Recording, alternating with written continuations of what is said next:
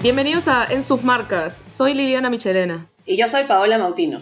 Y tenemos hoy una entrevista con José Luis Mandros, saltador de largo de 23 años, quien hace unas semanas nada más representara al Perú en el Mundial de Atletismo bajo techo. José logró su pase al Mundial al saltar 8 metros 17, una marca inédita de un peruano en este evento, y es una de las grandes esperanzas del atletismo peruano de cara a los Juegos Olímpicos de París 2024. Efectivamente, José es uno de los talentos que ya tenía logros importantes en el atletismo desde hace unos años, pero que no lograba sacar lo mejor de él por una serie de factores. Y este año empezó de la mejor manera para él y en esa entrevista nos ha contado todo lo que ha tenido que hacer, todo lo que ha tenido que pasar para llegar al nivel en el que está ahora, desde cambiar de país, de mentalidad, obviamente de rutina, entre muchas otras cosas. Así que vamos con la entrevista con José Luis Mandros.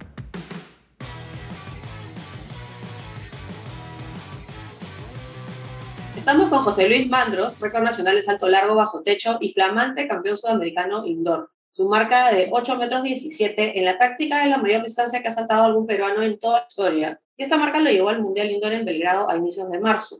Y además para mí es muy satisfactorio ver cómo ha ido evolucionando, ha sido un camino nada fácil, que además he podido ver de cerca, hasta llegar por fin a un nivel que lo coloca entre los mejores del mundo. Hola José, ¿cómo estás? ¿Qué tal, chicas? ¿Qué tal? Muchas gracias por invitarme. Feliz de estar acá, la verdad. Y muy contentas también de tenerte por aquí. Cuéntanos, ¿desde dónde nos hablas? Wow, ahorita estoy acá en España, o sea, donde vengo entrenando en Guadalajara, en mi cuarto. Acá tranquilo, acabo de llegar de entrenar hace unas cuantas horas. Y levantándome de la siesta, que ahora que justo habíamos coordinado, habíamos quedado, dije, no, déjame no hacer una siesta larga, que si no, no aparezco. Cuéntanos, ¿desde cuándo estás allá? ¿Cómo está haciendo tu rutina? Danos un poco más de detalles sobre eso. Estoy acá ya desde octubre, finales de octubre, no ya entrenando, que era lo previo al sudamericano y de ahí a la posibilidad de clasificar al mundial, ¿no? Mi rutina está siendo una vez por día entrenamiento, por la tarde hago entrenamientos yo solo, ¿no? Más que todo abdominales, unos trabajos de equilibrio y todo eso, ¿no?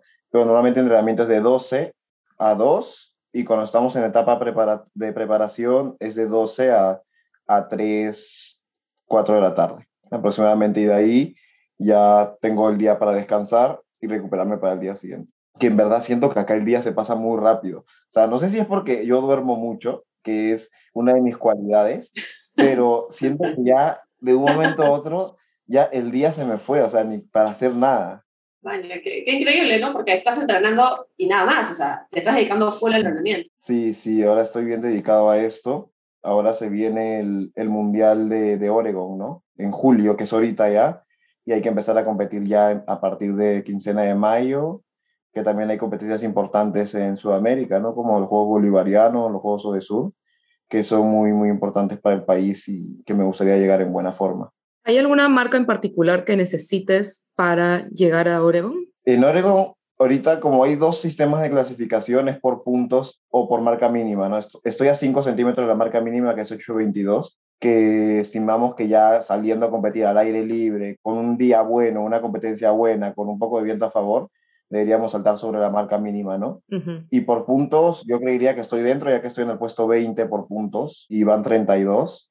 Así que vamos a ver cómo queda, ¿no? Pero el objetivo es hacer la marca mínima lo más temprano posible para ya quitarse de encima eso y quitarse encima el próximo mundial que hay el próximo año, y que también hay mundial bajo techo y mundial al aire libre. O sea, hay dos mundiales nuevamente. Así que ya hacer la marca mínima por esas fechas nos ahorraría ya quitarnos la presión de siempre, que siempre hay esa presión de hacer las marcas, ¿no? Y cuando estás más cerca todavía es como que ya, pero bueno, estamos que lo tomamos con paciencia y por los factores que se han venido dando, creemos que no tendríamos que tener problemas al conseguir una buena competencia, un buen día, unos buenos participantes, mejorar 5 centímetros nuestra marca, no creemos que sea tanto problema. Claro que sí. Hablando justamente pues de este progreso que ha habido en los últimos meses incluso, quería preguntarte cuál fue el camino que te llevó a España, ¿no? ¿Qué era lo que estabas buscando de una experiencia completamente diferente de lo que puede ser en Perú? Porque además entiendo que no es la primera oportunidad que se te presenta de salir a entrenar y es la primera que tomas.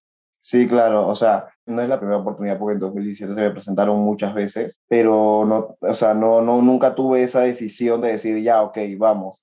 Siempre creí que con el sistema de Perú, de Sudamérica, de competencia se podría lograr, ¿no? Pero luego en 2019 llegué con mi entrenador Adbel, que ya conversando siempre con él y todo eso, y que él ya había estado en una olimpiada y sabía cómo era todo ese tema, hablando con la federación, diciéndome que, o sea, que ellos me iban a apoyar en que yo me vaya a entrenar para allá. El tema es que yo estando en Perú, ellos no iban a tener presupuesto para poder enviarme a Europa. Y yo no quería que me pase lo que me pasó para ir a Tokio, que era en el que no podía salir a competir en Europa porque no había presupuesto.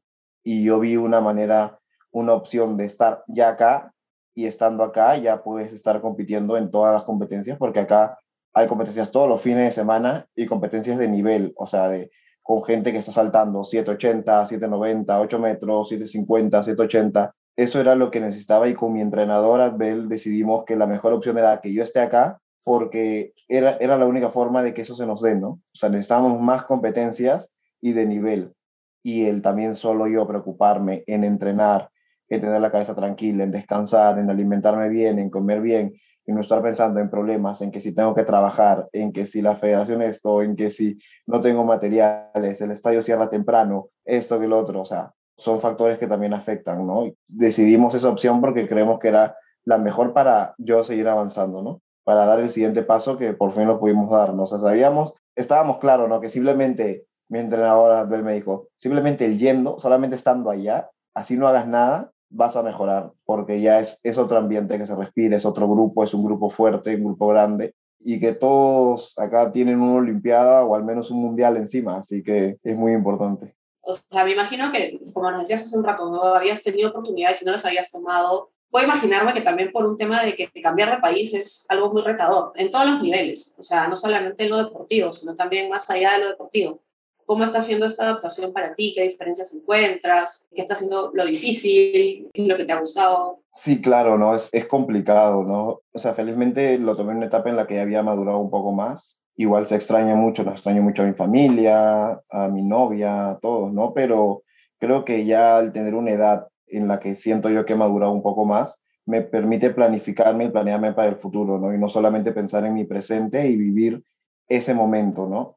Que me puede dar quedándome en Perú 1 o 2 años, pero todo lo que significaba si me venía para acá y todo lo que podía mejorar, no solo para mí, sino para mi familia. Es difícil porque los extraño, quiero verlos, quiero estar con ellos, a veces el sentir el cariño familiar, el cariño de mi novio y todo eso, ese era el momento de hacerlo y de hacer ese sacrificio, ¿no? Que más adelante se va a ver todos los frutos y más adelante estaremos juntos, ¿no? Es lo que yo les digo, o sea, nos quedan muchos años para vivir juntos. Ahora yo estoy muy enfocado y muy concentrado en lo que quiero, ¿no? Y lo bonito de acá es que la tranquilidad que te da esto, ¿no? La tranquilidad, la seguridad, las personas con las que me he cruzado es lo que me mantienen también estable, ¿no?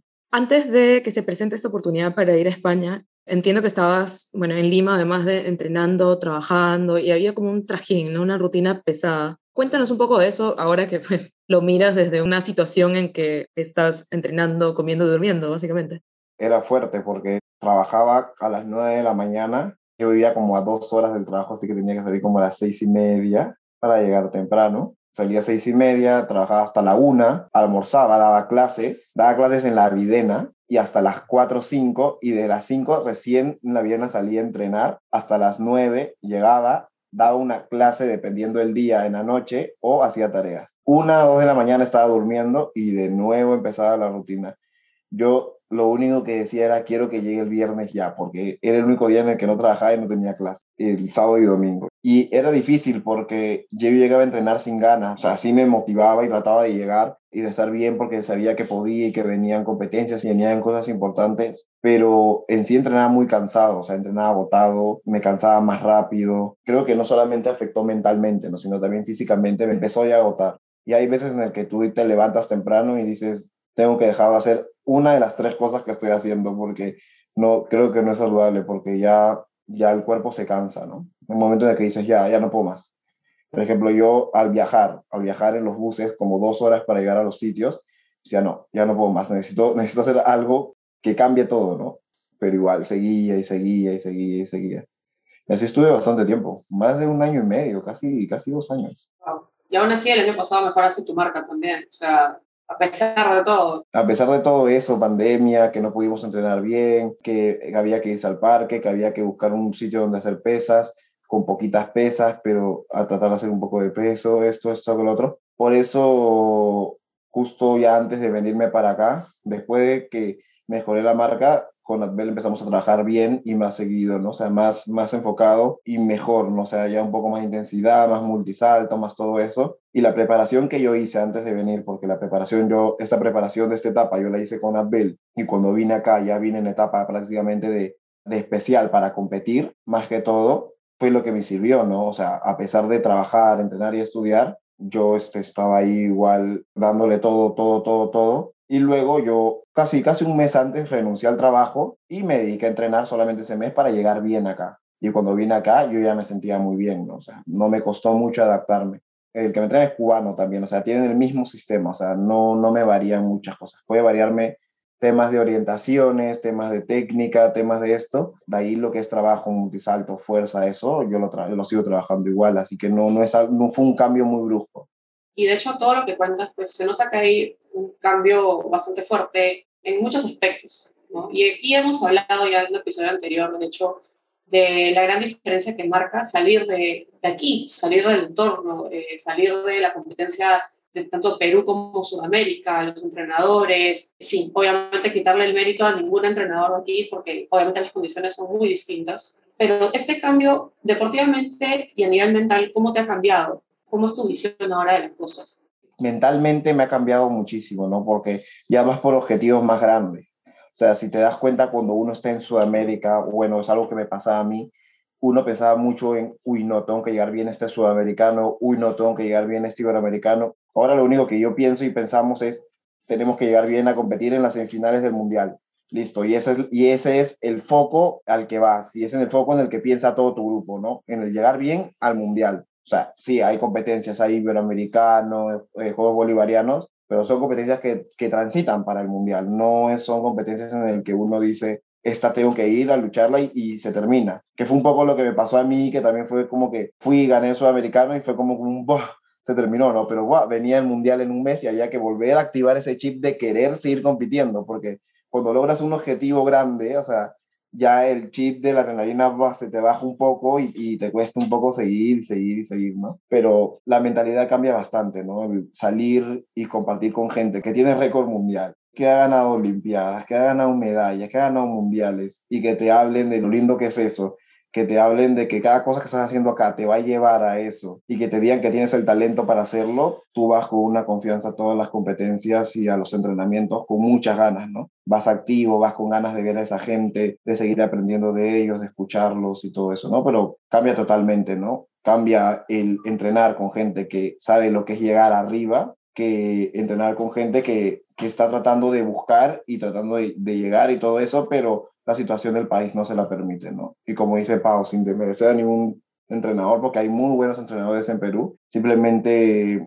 que es lo que yo siempre conversaba con Adbel, que el sistema es lo que no hace que lleguen los grandes, los atletas que no puedan salir, es lo que no hace que ellos lleguen a dar el siguiente paso, ¿no? Yo pensaba que se podía y dije, wow, yo creo que sí se puede, que se puede, pero es muy complicado porque siempre una traba por acá, no hay dinero para esto, no puedes ir a esta competencia, no puedes ir a esto, te enviamos un día antes, no, que esto, que el otro, no, o sea, y hay muchas trabas que te ponen en el camino que tú dices como que llega un punto en el que te cansas, te aburres ya, porque dices como que, ¿para qué voy a hacer esto si al final me van a decir que no? No tiene ningún sentido, pero bueno, esa es la mentalidad en la que ayuda mucho, ¿no? Claro que sí.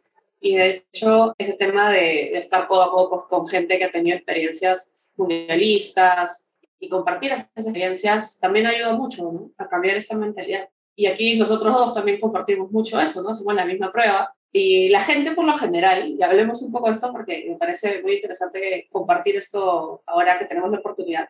Y la gente cuando ve el salto largo desde afuera, parece, tú ves a alguien pues, que corre y salta, pero sabemos perfectamente que hay muchísimo detrás de eso, que hay toda una ciencia detrás, que cada detalle cuenta. Para ti, ¿cuál es la parte más difícil del salto? A mí la parte que más me cuesta un poco es la parte de la caída, sobre todo. O sea, yo siento que todavía no, o sea, que es algo que todavía me falta controlar un poco más porque bajo un poco los pies y prácticamente caigo parado, que creo que es un tema de fuerza ya abdominal y todo eso, pero es algo que me cuesta mucho. No es algo que trabaje bastante, pero yo siento, o sea, yo viendo los videos que a veces uno se analiza y yo siento que la parte de la caída es la que cuando tienes que juntar las dos piernas y mantenerte, siento que todavía me falta un poco ahí de que puedo seguir manteniendo, pero como que las bajo. Creo que esa es la parte que más me cuesta. Si hablo de una fase que me cuesta mucho, es la carrera de impulso. Entrar al ritmo de la carrera de impulso al principio, ¿no? Cuando recién estoy empezando, por ejemplo, ahora estoy en etapa como que preparación con especial. Finalizando abril, ya voy a empezar con carrera de impulso, una carrera de impulso un poco diferente, pero ya voy a empezar a hacerla. Y yo ya sé que desde ahí me va a empezar a costar porque me mareo. O sea, hay momentos en el que mis entrenadores terminan diciéndome, porque estás fuera de ritmo, porque no le encuentro ritmo. Dicen como que ya, vamos a hacer otra cosa, porque no estás hoy. Claro, repetir el error, ¿no? Siempre es contraproducente. Pero cuando ya estás compitiendo y ya estás en etapa competitiva, eso sale solo ya. Unas 2, 3 semanas que lo repites, ya la cuarta semana ya está ya. Cuesta agarrar el ritmo. Claro, y cada uno tiene pues el momento que considera más decisivo en el salto, ¿no? El momento en el que más dominas. Tú, por ejemplo, ¿qué piensas antes de un salto? ¿Cuál sientes que es el momento en el que tu salto se define también? Si va a ser bueno o no va a ser tan bueno. Mucho tiene que ver la carrera, ¿no? Si yo me siento cómodo cuando estoy corriendo, siento que siempre va a ser un buen salto, ¿no? Estoy tratando también de empezar a controlar de que los 3 primeros saltos sean buenos, o sea, válidos, buenos y largos, pero siento yo que es la carrera. Si salgo bien en la carrera como quiero, como me siento cómodo y hago el cambio en el lugar en el que tengo que hacer, sé que va a salir un buen salto, ¿no? Si algo cambia en la carrera o me siento muy atrás, me siento muy sentado, me siento muy lento, me siento muy cansado, mientras voy corriendo voy pensando ya en lo que está mal. O sea, no voy pensando en lo siguiente que viene. O sea, voy pensando y digo, uy, no, me estoy cansando. Cuando ya llego, ya está la tabla ahí. Es eso, yo creo que la carrera es lo más importante. Claro, es algo muy, muy efímero, ¿no? Sensaciones pues son un poco parte de lo que nos ha enamorado del salto largo, ¿no? Hay que experimentarlo para realmente entenderlo, la magia que tiene. Sí, no, es bonito. ¿En qué momento de tu carrera, digamos, o de tu vida te enamoras del salto largo? Porque además o sea, hay muchas pruebas en el atletismo, ¿no? Pero específicamente el salto largo, porque además habías probado, sé que has jugado fútbol antes, que has hecho otros deportes, pero ¿en qué momento decides, aquí me quedo, esto es lo mío? En realidad, ahí me gustaban mucho las vallas, las carreras, pero mientras fui creciendo, o sea, pasé por todas las pruebas también, ahí hice, o sea, no todas las pruebas, pero hacía lanzamiento de pelota, hice un poco de salto alto, hice un poco de vallas, velocidad, hice hasta triple y largo también hacía, pero no era algo que me convencía, por ejemplo, el largo. Las vallas me gustaban. Incluso fui campeón infantil, nacional infantil, de 60 con vallas, creo que era, echando, pero justo cuando yo gano el campeonato nacional infantil, decido irme ya del atletismo a jugar fútbol. Y cuando regreso, empecé a hacer velocidad 3 veces por semana, una vez saltaba. Y me gustaba hacer la velocidad, me gustaba correr y me gustaba saltar. Porque encima rompí el récord nacional de menores de 100 metros, ya todo era chévere, pero después eres consciente de qué prueba es la que te va a dar, ¿no? La elección más que todo fue ya, yo puedo correr en 10:90 el 100 metros, pero puedo saltar en 7:30 el salto largo. ¿Y cuál me va a dar una medalla internacional? ¿En los 10:90 o los 7:30? Te vas para el otro lado, ¿no? Y creo que esa fue la inclinación por ambas pruebas, pero a mí me gustaba mucho la velocidad, de ahí las vallas, yo no sabía que las vallas de ahí iban creciendo, que ya eso descartadísimo. Creo que la decisión con mi primer entrenador fue más que todo por qué prueba me iba a dar un campeonato internacional o un nivel internacional bueno, ¿no? Y ahí me quedé y el salto largo me encantó. O sea, ya es lo más cerca que uno tiene al volar, se siente espectacular. Al principio es un poco, cuando recién lo practicas te sientes un poco torpe, un poco que te estrellas y todo eso, pero cuando coges el salto y estás bien entrenado, bah, podría saltar siempre. Liliana, te cuento que nuestras partners de ligas femeninas continúan con sus academias exclusivas para niñas y adultas en sus sedes de Jesús María, Surco y La Molina. Para más información, puedes encontrarlas en Instagram como @ligasfemeninasf7 y vivir la experiencia LF7. Intas es una nueva marca de ropa deportiva 100% peruana que busca apoyar el deporte nacional. Como en sus marcas, Intas está creciendo poco a poco, así que pronto tendremos más novedades sobre ellos. Mientras tanto, pueden encontrarlos en Instagram como intas.pe. En los últimos años, antes de este último periodo que ha sido pues de ascenso sin parar, sabíamos que habías tenido algunas dificultades para lograr un salto de calidad por tiempos de preparación interrumpidos, por lesiones, por otras, digamos, las dificultades que tú mismo has contado de tener cierta consistencia e incluso dormir la cantidad de horas que necesitabas, ¿no? ¿Cómo fue pasar por todo este proceso en tu cabeza, ¿no? Vivir recuperándote casi permanentemente, digamos, no es exactamente la vida ideal de un atleta. En el 2019 pasé la peor etapa que yo considero de mi carrera, o sea, entre el 2018 y el 2019, que empecé a tener problemas con mi primer entrenador, que era como mi papá, que fue de los 11 años que estábamos juntos. Encima me dio pubalgia, 8 meses fuera. Luego que viene el Iberoamericano, gracias a Dios se ganó y estabilizó un poco las cosas, pero en el 2019 volvieron a explotar. Y creo que esa etapa fue la más dura de mi carrera, ¿no? El alejarme de mi primer entrenador, no por condiciones que yo quería, sino por temas ya que salían o escapaban de mis manos, fue lo más fuerte, ¿no? Porque justo ese año habían Juegos Panamericanos, que era una competencia muy importante, y pensar ese mismo año en el decir, ya, ok, me retiro, ya no puedo seguir así sin mi papá prácticamente, ¿no? Sin la persona que me llevó hasta acá, cambiar o elegir otro entrenador no puedo, o sea, no me sentiría cómodo, porque fuera de lo que el entrenador o la persona sepa, yo siempre he medido mucho la química o qué tanto nos podemos entender para lograr el objetivo. Y siento que eso se fumó, mi novia diciéndome que por favor continúe, que al menos hasta los Juegos Panamericanos. Y le pedí ayuda a Adbel, que peculiarmente es el papá de mi novia, o sea, le pedí ayuda, decidió ayudarme por un tiempo, luego conversamos bien. El principio del plan era, ok, te voy a entrenar hasta que el IPD o la federación decida mandarte afuera. Y yo le dije, yo no me voy a ir, o sea, si a mí me mandan afuera, ya ahí nomás quedo, ya no tengo ningún problema en retirarme, porque no quería hacerlo. Y empezaron lesiones porque yo no quería entrenar ya, o sea, yo estaba entrenando más que todo por un tema de obligación, o sea, me decían, anda al gym y mañana hacemos la técnica y todo eso, yo no iba al gimnasio, y al día siguiente iba a hacer técnica, va, desgarro, yo como que va, bueno, ya. Y de ahí a, bueno, recuperarme 2 semanas, para de nuevo, y de nuevo, y de nuevo, y de nuevo. Cambió el chip cuando la federación decide mandarme a Europa en el 2019, a España, a un par de competencias. Decidimos ir y cambió el chip totalmente. El estar acá por primera vez y el conocer a la gente, el ver dónde entrenan, el ver el nivel que tienen, el ver las competencias que tengan, buah, cambió eso en mí y dije, ok, o sea, yo puedo llegar a este nivel, voy a entrenar. Y después de los Juegos Panamericanos me puse a entrenar bien todo el 2019 para llegar bien al 2020.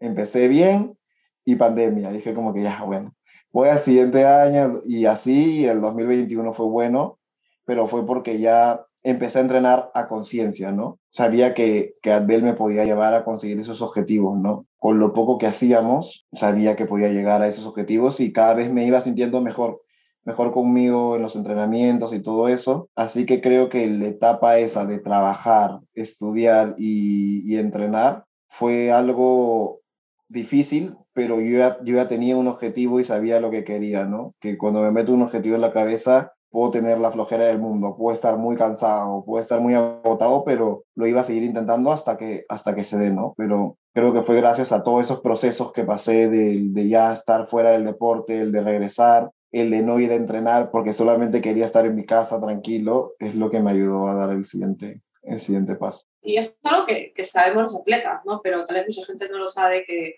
la relación con el entrenador en el atletismo es tal vez un poco distinta, ¿no? A la de otros deportes, es más cercana, o por lo menos debe ser más cercana, ¿no? Nos has contado un poco de tu relación con tu primer entrenador, de tu relación con Abel, y ahora, ¿cómo es esta nueva experiencia, ¿no? Tener un nuevo entrenador ahí en España, ¿cómo se está forjando esta relación? ¿Qué diferencias ves con las anteriores? En el tema de entrenamiento, a Bell no lo veo muy diferente, siento que es lo mismo, o sea, como ya te lo comenté, siento que entrenamos igual, todo eso, las direcciones pueden cambiar y un poco eso, ¿no? Pero con este entrenador con el que estoy ahora, muy bien, la verdad, o sea, recién estamos empezando también, pero hay muy buena química, muy buena onda, es muy amigo, es una persona que quiere ayudarme, y quiere llegar también allá, ¿no? Nos estamos llevando muy bien, nos entendemos muy bien pero ya creo que mientras más vaya pasando el tiempo, más vaya pasando algunos detalles, nos vamos a ir conociendo mejor, ¿no? Mientras más competencias tengamos juntos, mejor nos vamos a entender, ¿no? Porque hay veces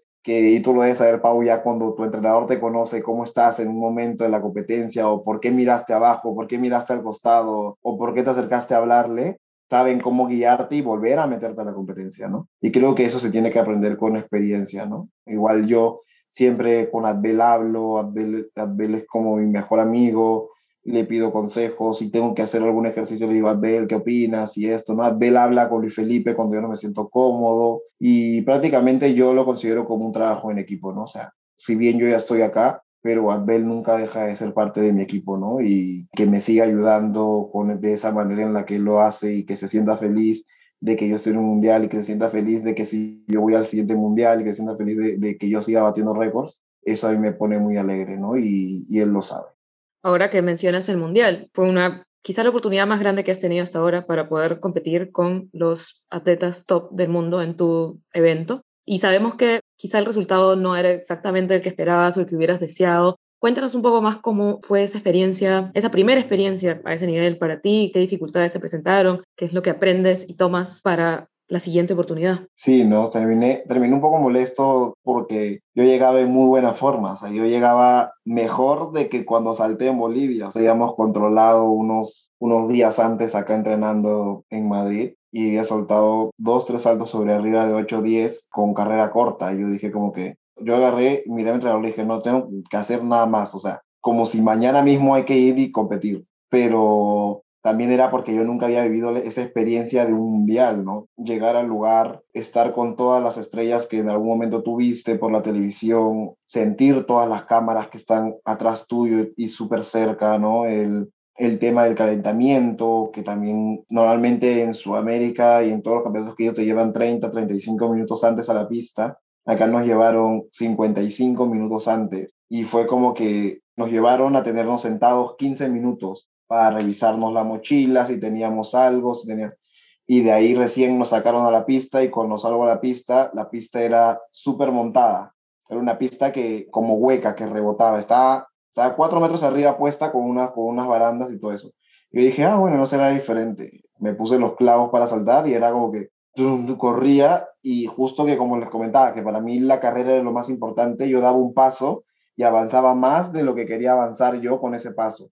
Y si nos ponemos a ver también en los saltos y en los lanzamientos, tienes 3 intentos para poder hacer 3 intentos más, porque no es como en un campeonato nacional o en un campeonato sudamericano, que hay veces que tú tienes los 8 intentos de entrada y en los 8 intentos te da para ir acomodándote, para ir sintiéndote bien y sintiendo bien el salto, ¿no? Acá eran 3 intentos con 16 personas que tienes que sentirte bien. Y era como que el calentamiento, te paraban a cada rato, como que, no, una presentación se van a apagar las luces, no puedes calentar, tienes que quedarte parado.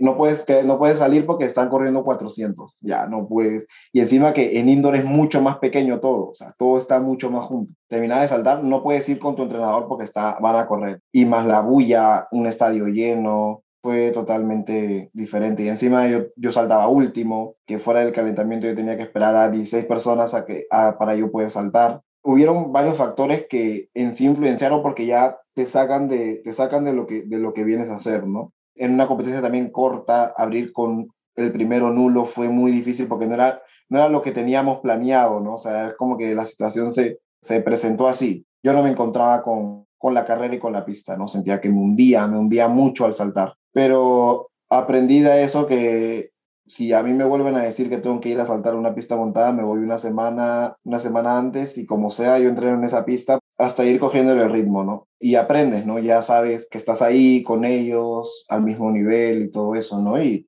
fue una competencia de mucho nivel, pero sentía que podía haber hecho mucho más, ¿no? Porque también yo sabía que estaba entre los 4 mejores clasificados en la competencia y sabía que siempre una competencia está para cualquiera, ¿no? Y yo sabía que llegaba bien y yo dije, si uno acá engancha un salto, se va y ya, ¿no? Pero no se dieron las condiciones como yo me lo esperé, la verdad. Pero me fui molesto, pero después ya reflexionando, viviendo, dijo, está bien, o sea, esta es la primera, ¿no? Esperemos la siguiente sea mucho mejor. Claro que sí. Hablando de ese nivel, actualmente con tu mejor marca que es 8.17, te encuentras entre los 8 mejores del mundo en el ranking bajo techo.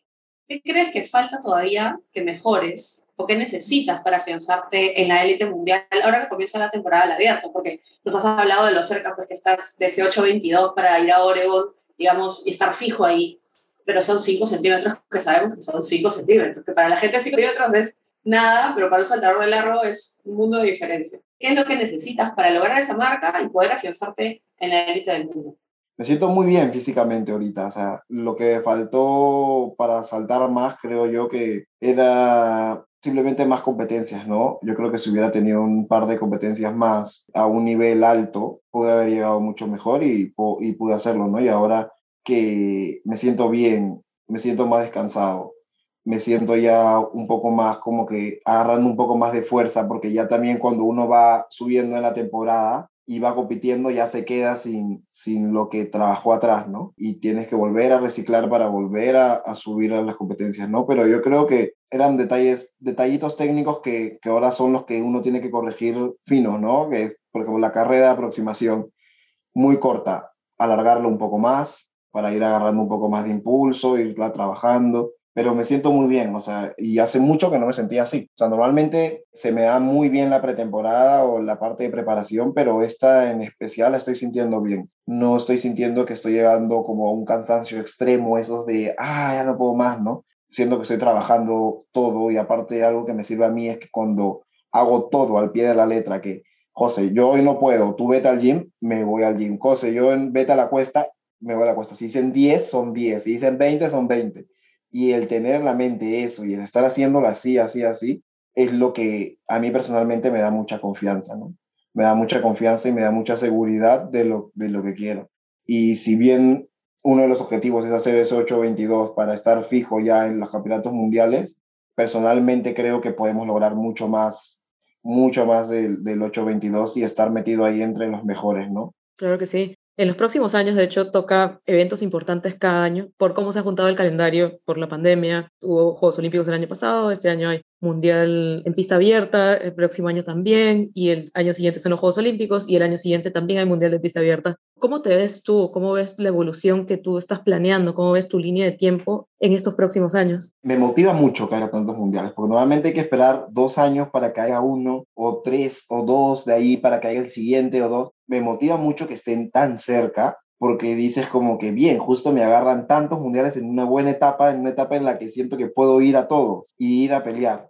Evidentemente, lo más importante y lo que estamos enfocando en la temporada es el mundial, ¿no? El mundial de pista abierta ahorita, que es en Oregón, programarnos para llegar bien a esas fechas, pero sin dejar de preocuparnos por las competencias que hay en Sudamérica e internacionales, ¿no? Por país, que es el Campeonato Iberoamericano, que hay en mayo, de ahí los Juegos Bolivarianos, que también es un campeonato importante para Perú, luego vendría el Mundial y luego vendrían los Juegos Odesur ya para cerrar el año, ¿no?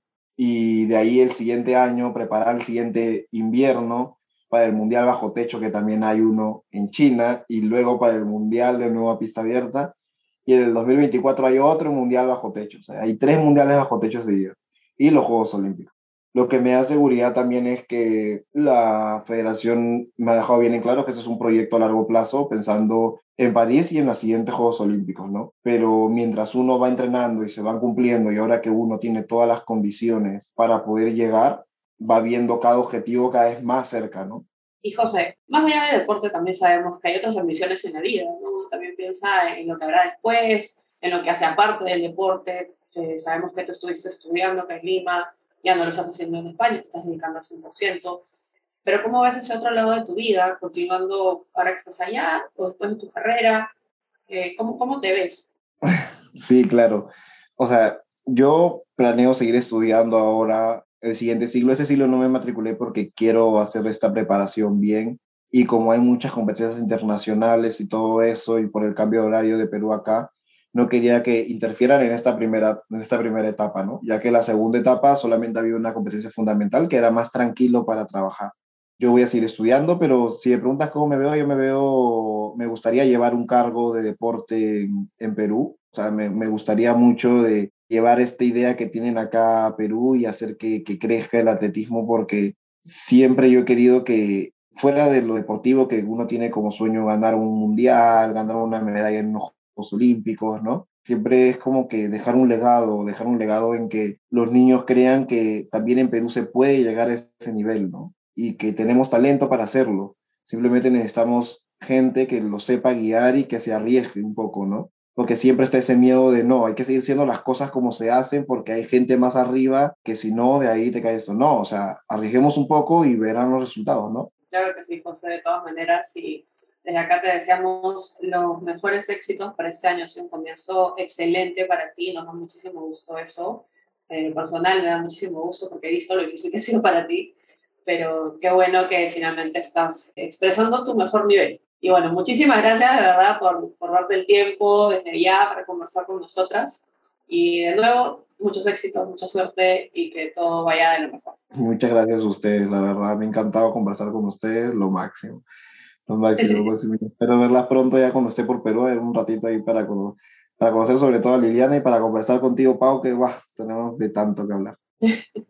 Claro que sí, gracias. No nos olvidemos, por favor, José, déjanos tus redes sociales para que la gente pueda seguir este camino hasta, quién sabe, París y más allá. Sí, por favor, estamos subiendo. Ha sido un buen principio de año en todo. Es José Mandros 98 en Instagram y José Luis Mandros en Facebook, pero sobre todo Instagram. Muchas gracias. Muchas gracias a todos por habernos escuchado hoy. Liliana, por favor, déjale a la gente nuestras redes sociales para que puedan seguirnos. En Instagram estamos en @enssusmarcaspod, POD al final, Twitter @enssusmarcaspod, en Facebook, facebook.com/enssusmarcaspod. Y nos escuchamos en una próxima ocasión.